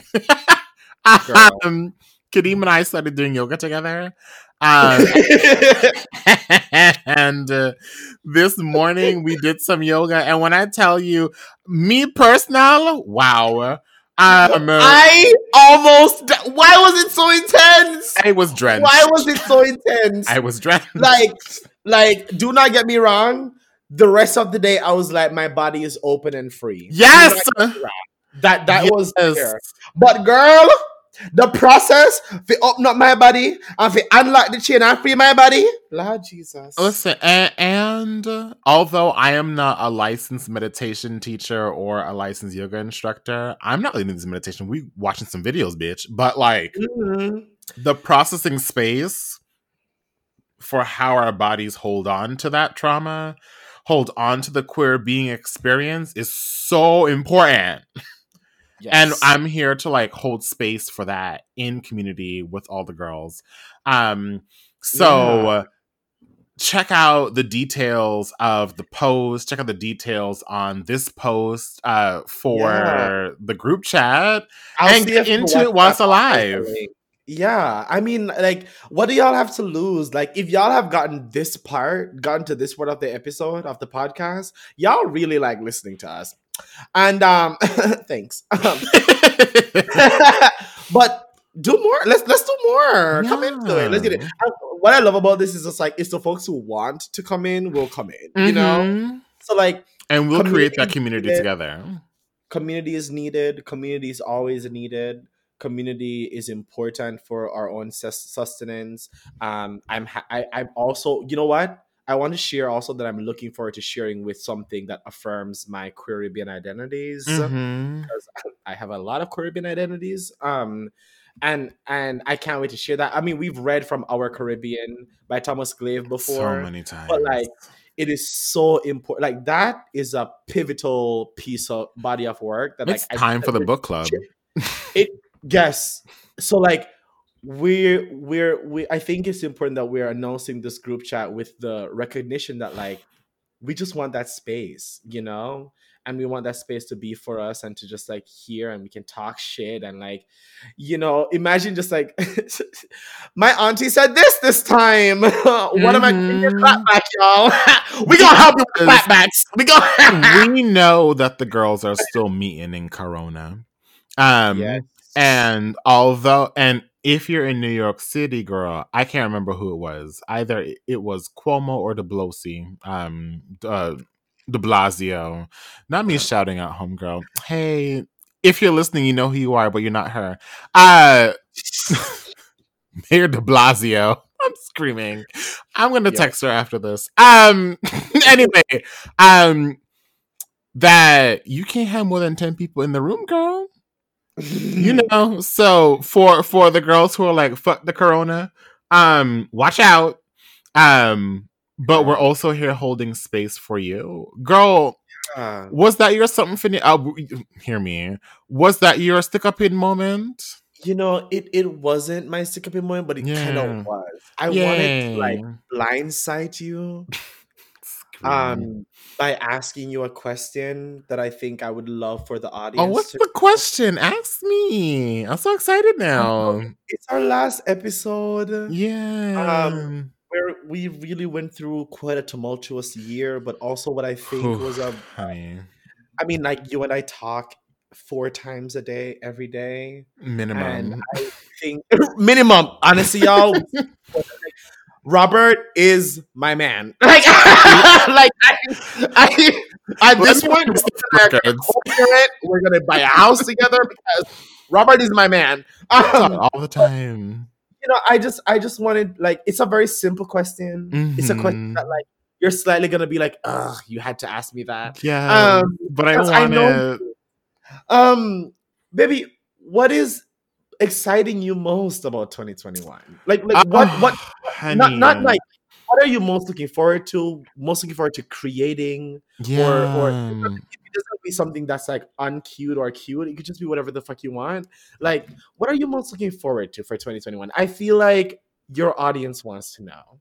Girl, wow. Did we do this last time? Because if we did this last time, we're kind of fucking clowns because yeah, what COVID did for us. So all right, actually, I have a few things. And thank you for asking this question. Of course. I really love it because I'm present and I'm here with you. 2020 has taught 2020 has taught me a lot.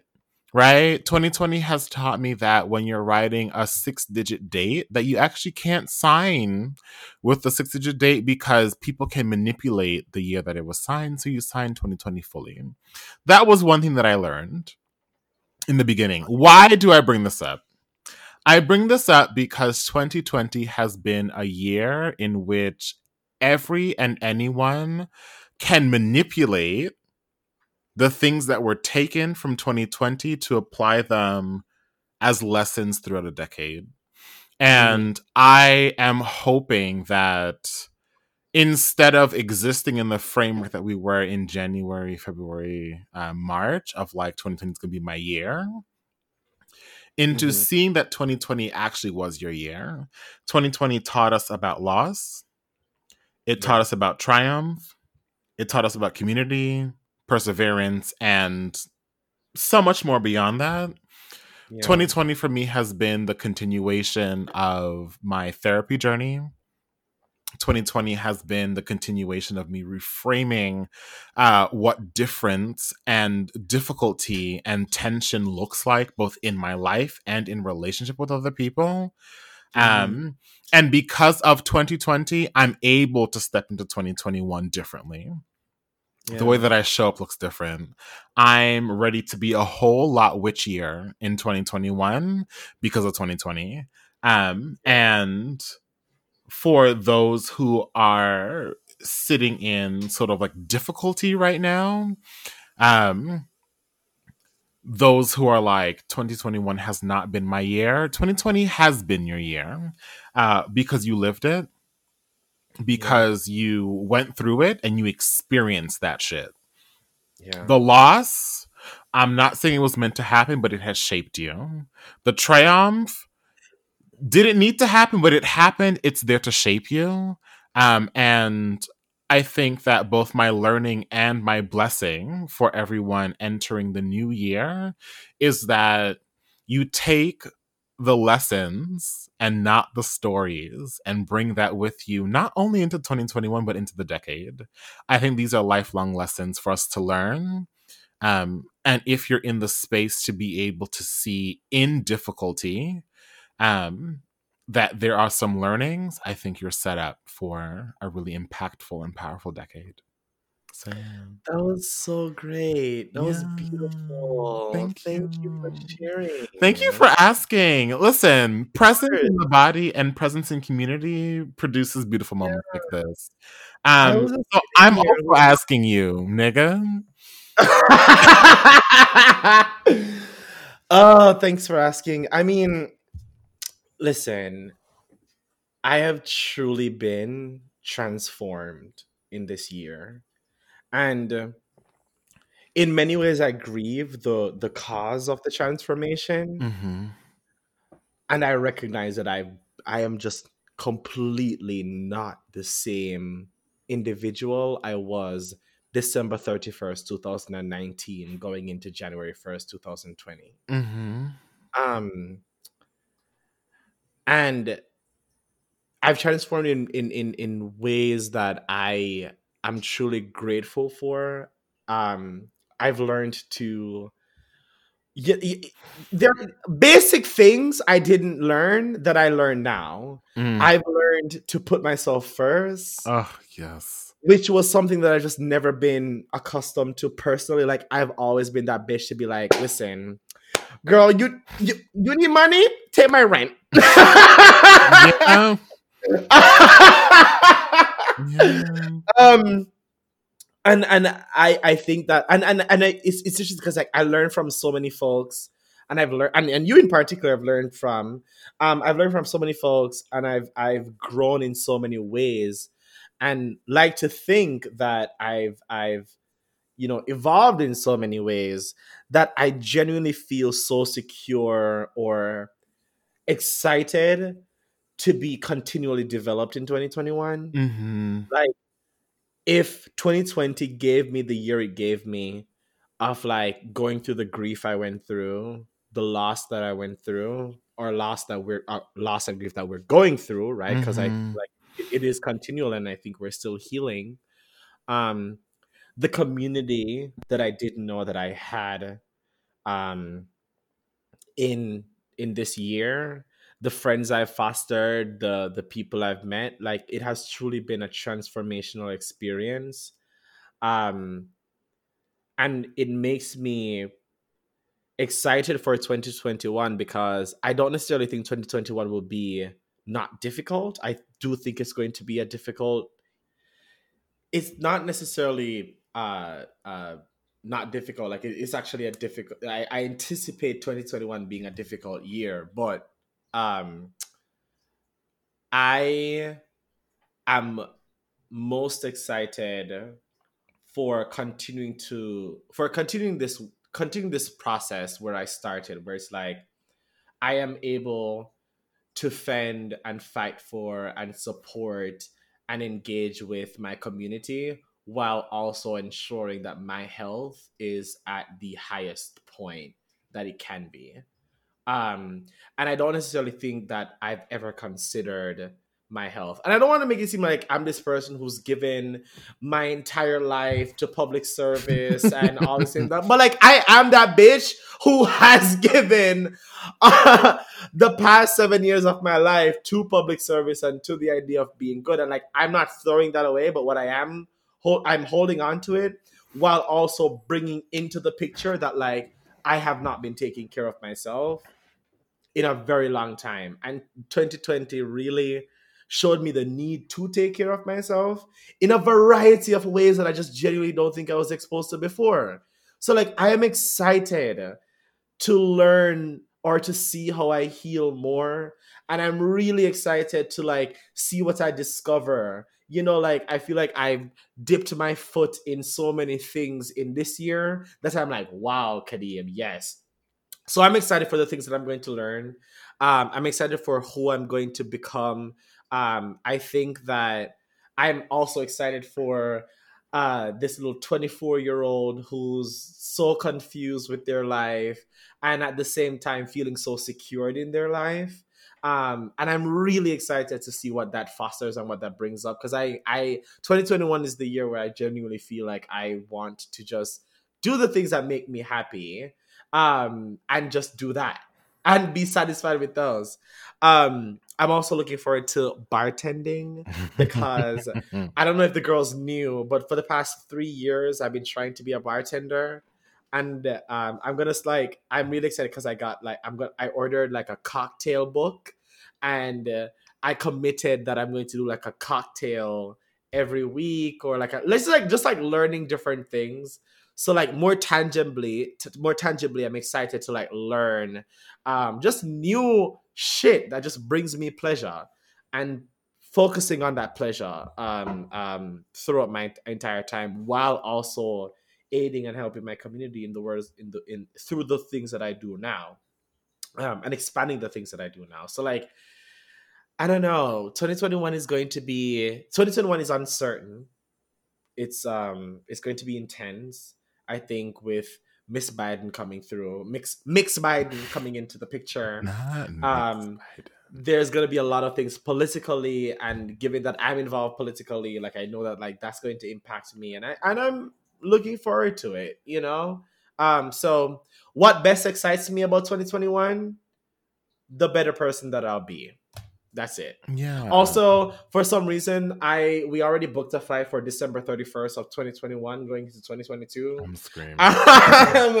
And traveling, bitch. Right. I mean, Hopefully I listen. can get a vaccine by then, but apparently the United States may not get a vaccine until like June because Trump did a thing and denied and passed on our opportunity to receive a surplus of the vaccines. Frankly, I'm not pressed. Yeah. You say better. I also want to say better or different. Yes, different too, bitch. Because sometimes better is better, and sometimes different is different, and sometimes all we can really just be is different. Yes, and everything that you were saying was reminding me of this random video that I watched, and I was trying to like find it to give the girls a citation. And because this is important, the girl should be able to search the facts and know that we're not pulling it out of our ass. yeah. It was a teaching that I had heard on Facebook by Rabbi Dr. Abraham Twersky. That's Twerski. And he's teaching about why the lobster molts. Now, for the girls who are into the biology, you might totally disagree, but also fight me. The lobster molts its shell because it feels stress, right? This and I want to equate stress with pressure and pressure with discomfort, right? Mm-hmm. I'm equating stress with discomfort. Sorry, stress with pressure and pressure with discomfort. And that, again, is the lobster better because it's molted the shell, or is it different? Who knows? I don't know. It can go either way. Yeah. Maybe we're walking into 2021 with a, quintessential Black woman in her I'm going out to the club, dress, climbing up from 2020 to 2021. Maybe it's not that. Maybe it's just movement. Right? Like, no, because honestly, the girls last year were focused a lot on manifestation. I think that like 2020 taught us about like, bitch, I manifested the fuck out of the latter half of 2020. Yeah. Manifestation got me to where I was today. Okay?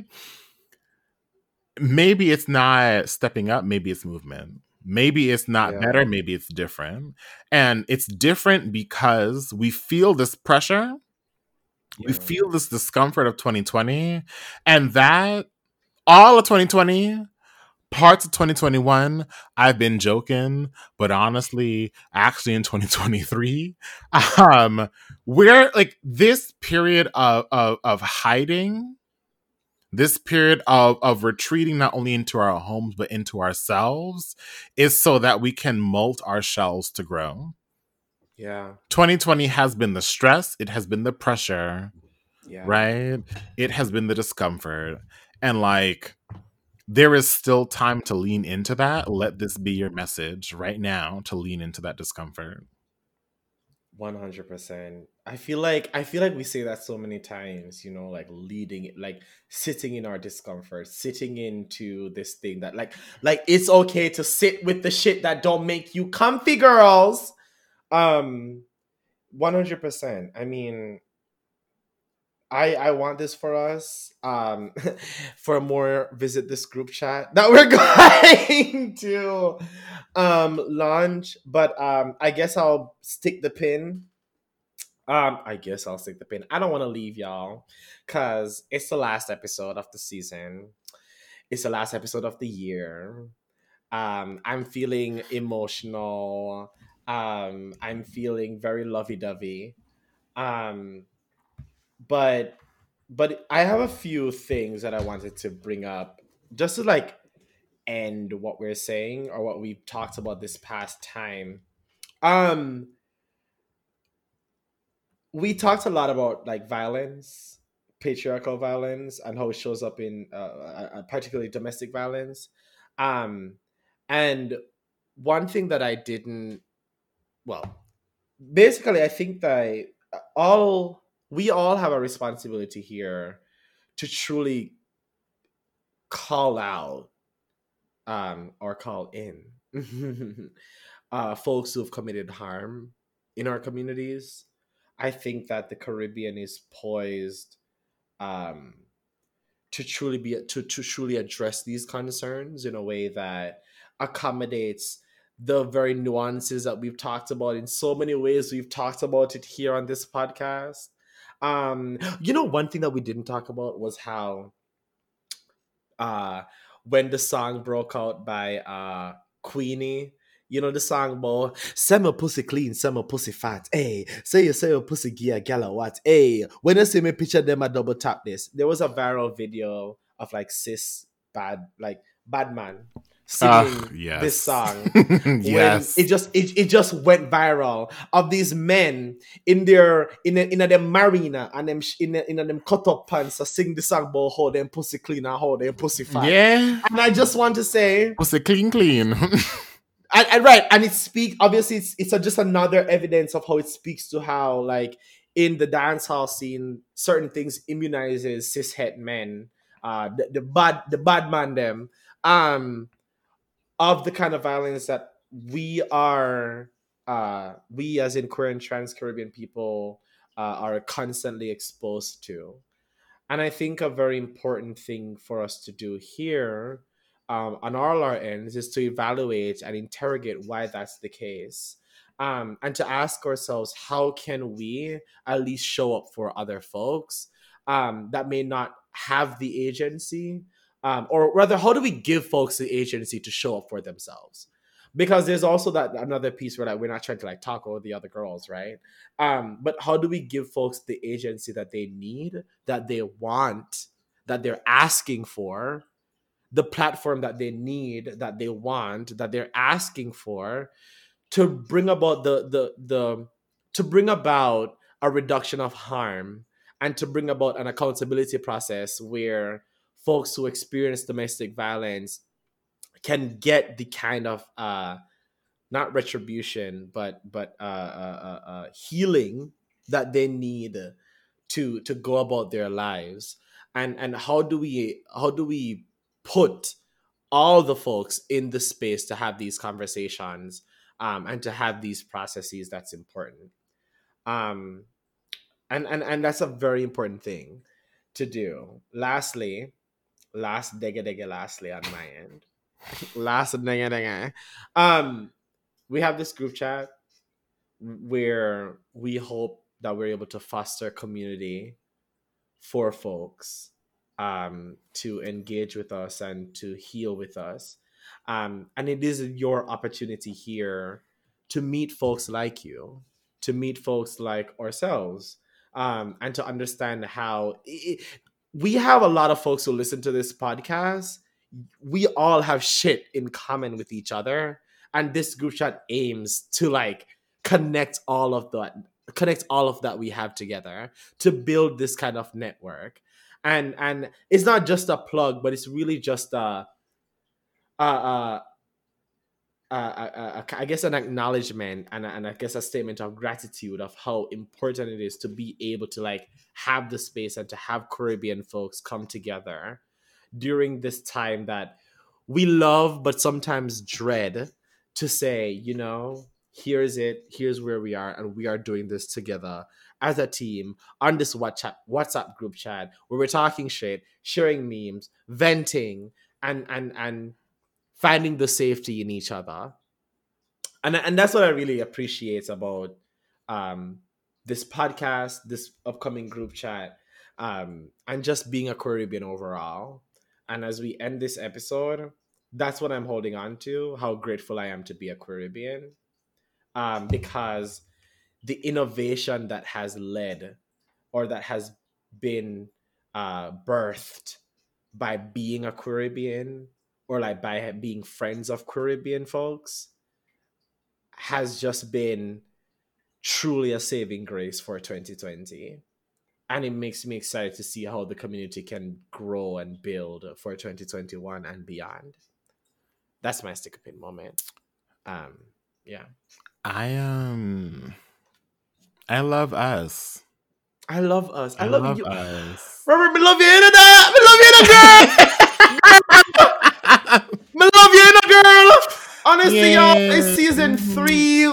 We're a year plus on this podcast. It just Yeah. feels good, you know. The podcast I don't has brought so know. much joy. Um, Yes. so much joy. Confusion.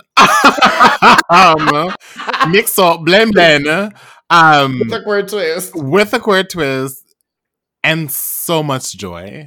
And truly, um, the thing that makes the podcast beautiful is the connection.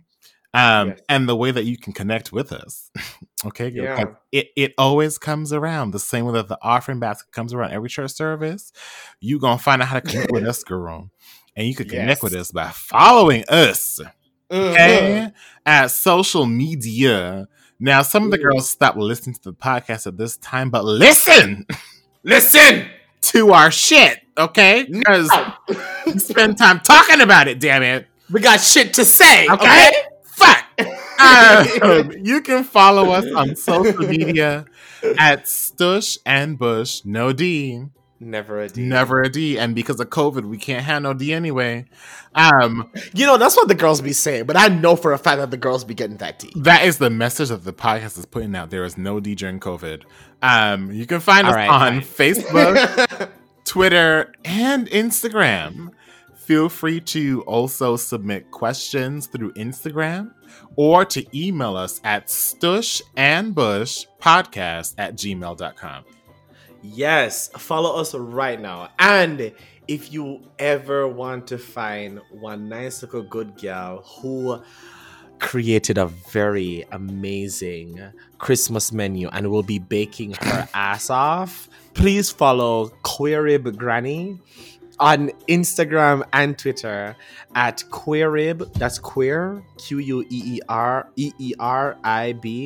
Granny with an NIE. GRANNIE. You can may follow Robert on Instagram and Twitter at Queerib Granny, and you can follow me on Instagram and Twitter at KHADIEME. That's just Kadeem, baby. I know the girls be saying Kadiem. I accept that as well. Listen, you but know a lot of the for girls us- was hooked on phonics. So Oh yes, bitch. it's KDM. Remember that the grade 5 phonetics and phonics textbook what we used to get when we did their primary school. Nobody can tell me there's something there, girl. The flashcards. Oh, Yes, and you can't tell me nothing. But follow us. There will be more information. We'll be posting links on the on this episode's description. Yeah. So follow us, listen to us. We love you. Donate to us because it's the end of year. I mean, also, I want to get a little bonus from a little Christmas check we want to have. So, Right. Giving Tuesday passed. each and we other. ain't say shit. Listen, But the gag is the girls might follow me, but they ain't no content on that page, girl. Cause I ain't got time to be out here posting my shit. Y'all. listen. Thanksgiving came and it passed, and I'm pretty Yes. sure Thanksgiving was the peak time for all of the content.